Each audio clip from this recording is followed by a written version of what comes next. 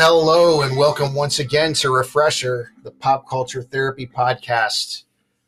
I am Chris Levine, and I will be your host again this time around.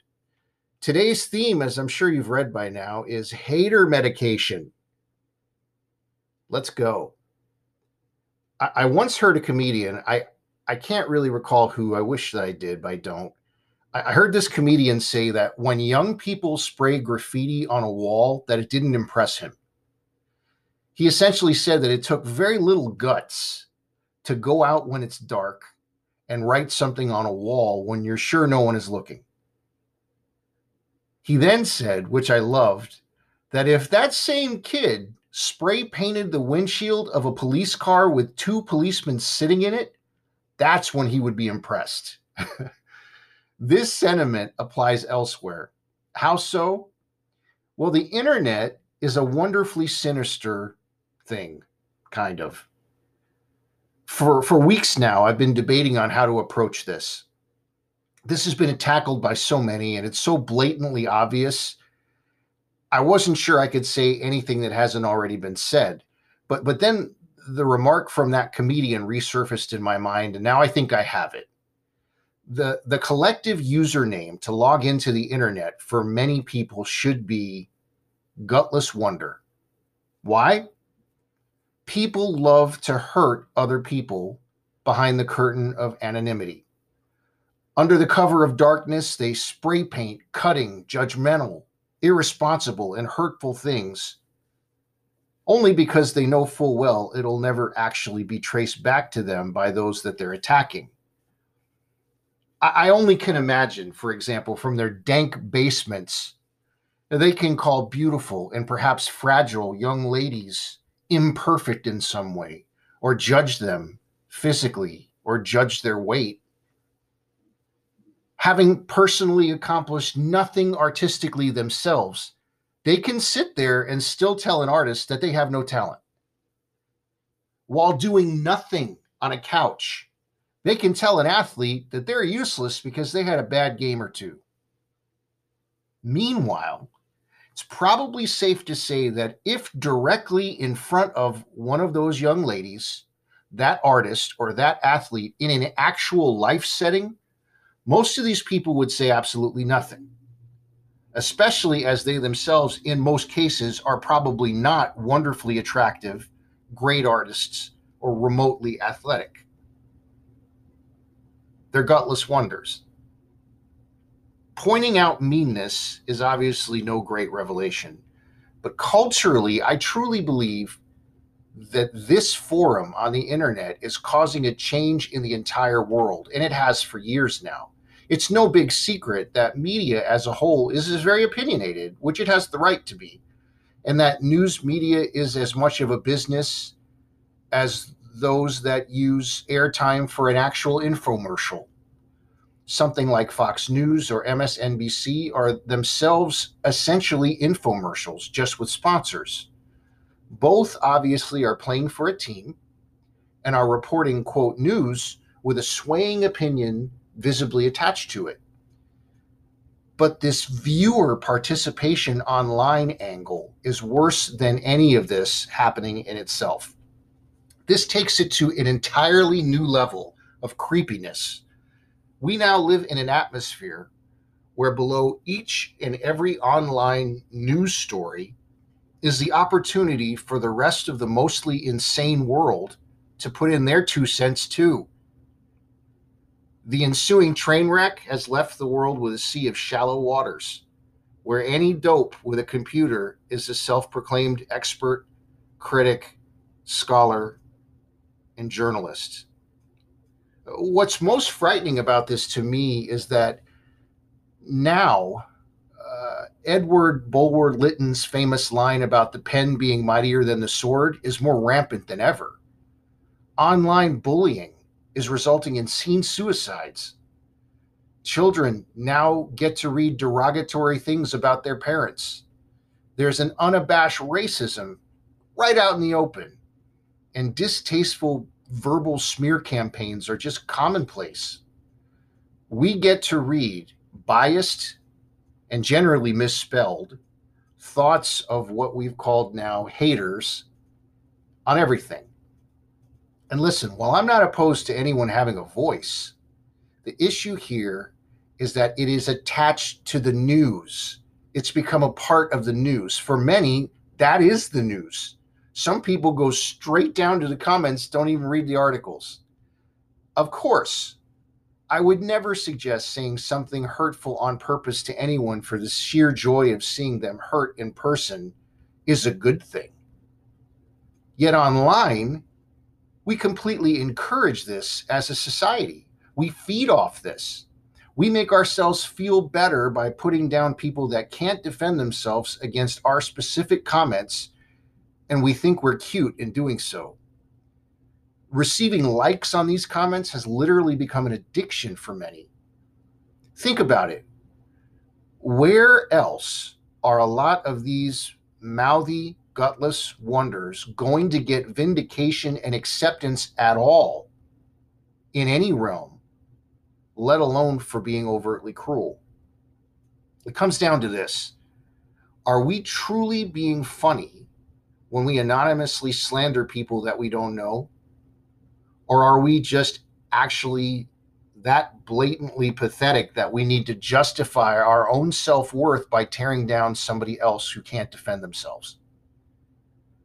None of any of my media projects that I've ever been involved in, including this podcast, have ever included comment sections or forums. That was done on purpose, and it was done for this reason. I simply am not going to roll out the red carpet for the trolls who sadly are starved for attention. These, if they want to, can go into a back alley at 2 a.m. with a lookout and spray something nasty on somebody else's property and feel like they're tough for doing so somewhere else. But it's not going to be on my projects. Attacking the creative or those we don't understand behind the wall of anonymity is just sad. You have to realize that the actions connected to creativity, for many, it's not a put on. For many, it's not optional. To be creative for some, it's like eating or breathing. And this is very difficult to explain when one isn't like that naturally, inwardly. And also because the degrees to which one is compulsively creative are obviously going to vary. For many people that I've known, myself included, it's just a fact of life that things have to leave your person. There's too much going on internally. Without some kind of outlet for exploration and experimentation, one who's naturally creative to an extreme will feel caged if they can't express themselves somehow on a regular basis. That reminds me, I remember being young and having read a book that I took off my father's library shelves called Jungle for Sale by Edward Anthony.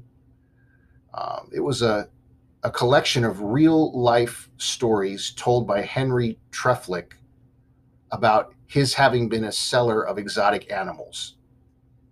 Now, this book comes to mind for two reasons. Number one, it was very much a period piece, which in itself was intriguing. But by the way, big warning if you decide to look this up, it's PETA's worst nightmare.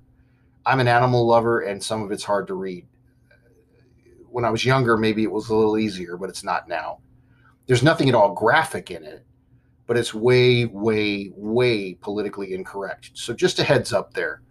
Number two, the true stories of trying to successfully bring wild animals into places where they aren't supposed to be for various reasons, it always resulted in light-hearted, chaotic adventures. The obvious, relatable aspect, of course, is the whole fish out of water consciousness, but also in the sense that in their cages and tanks, they must have longed to roam the parched plains or submerge into deeper waters. Hollywood tends to make cartoon characters out of the concept of an artist. where they're essentially extremes carefully designed for your entertainment. Either they're viewed with too much importance or they're dismissed as strange to laughable levels. I don't subscribe to either of those depictions for the most part. Artists themselves, be they writers, musicians, painters, you name them, are individuals. While some are probably living up to the Tinseltown agenda of what artists are supposed to look like and be like because they think that that's what they're supposed to do, others genuinely are people who, for whatever reason, just absolutely think differently. They see the world in a way that others might just find odd. That said, for me and many acquaintances of mine, the concept of actually being where you belong or home on this, wherever it is on this planet that we are, sometimes feels awkward, doesn't feel right. These may appear as just another guy in a bank line or on the freeway. Nothing special and surely nothing out of the ordinary. Yet what lies beneath some of these people and beneath the surface is a nonstop artistic misfit that roams the streets like a lost lynx walking on the concrete of Little Italy or Chinatown. Of course, minus the danger and the wonderful coat, and maybe inserting suburbia instead for starters. Being viewed as weird to other people is great when it makes you cool. But if you aren't the standard of cool that many interpret as such, you're just weird. There are many people that are very much entirely in that realm. As such, my observation is that a great deal of people like this, they keep their artistic nature to themselves, as being uncool is all they can handle without wanting the weird aspect to further define them.